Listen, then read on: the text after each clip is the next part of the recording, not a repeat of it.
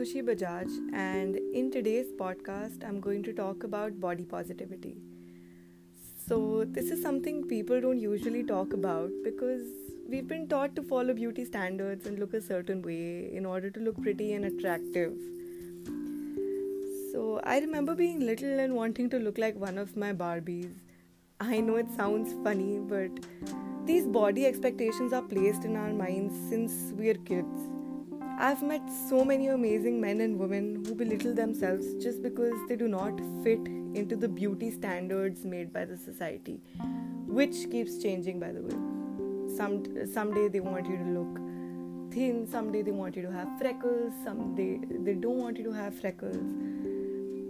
Some people also hate on the thought or the idea of body positivity because according to them it means promoting an unhealthy lifestyle or obesity, which is absolutely not the case. There are so many people who are literally hurting just because of the beauty standards, and that is what body positivity wants to change.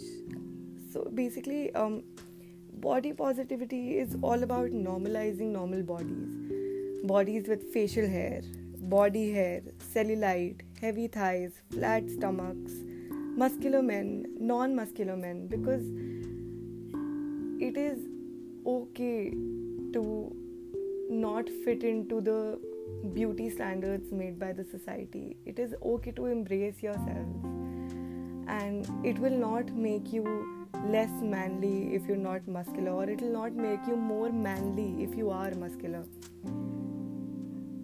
And I think this is where body positivity comes in.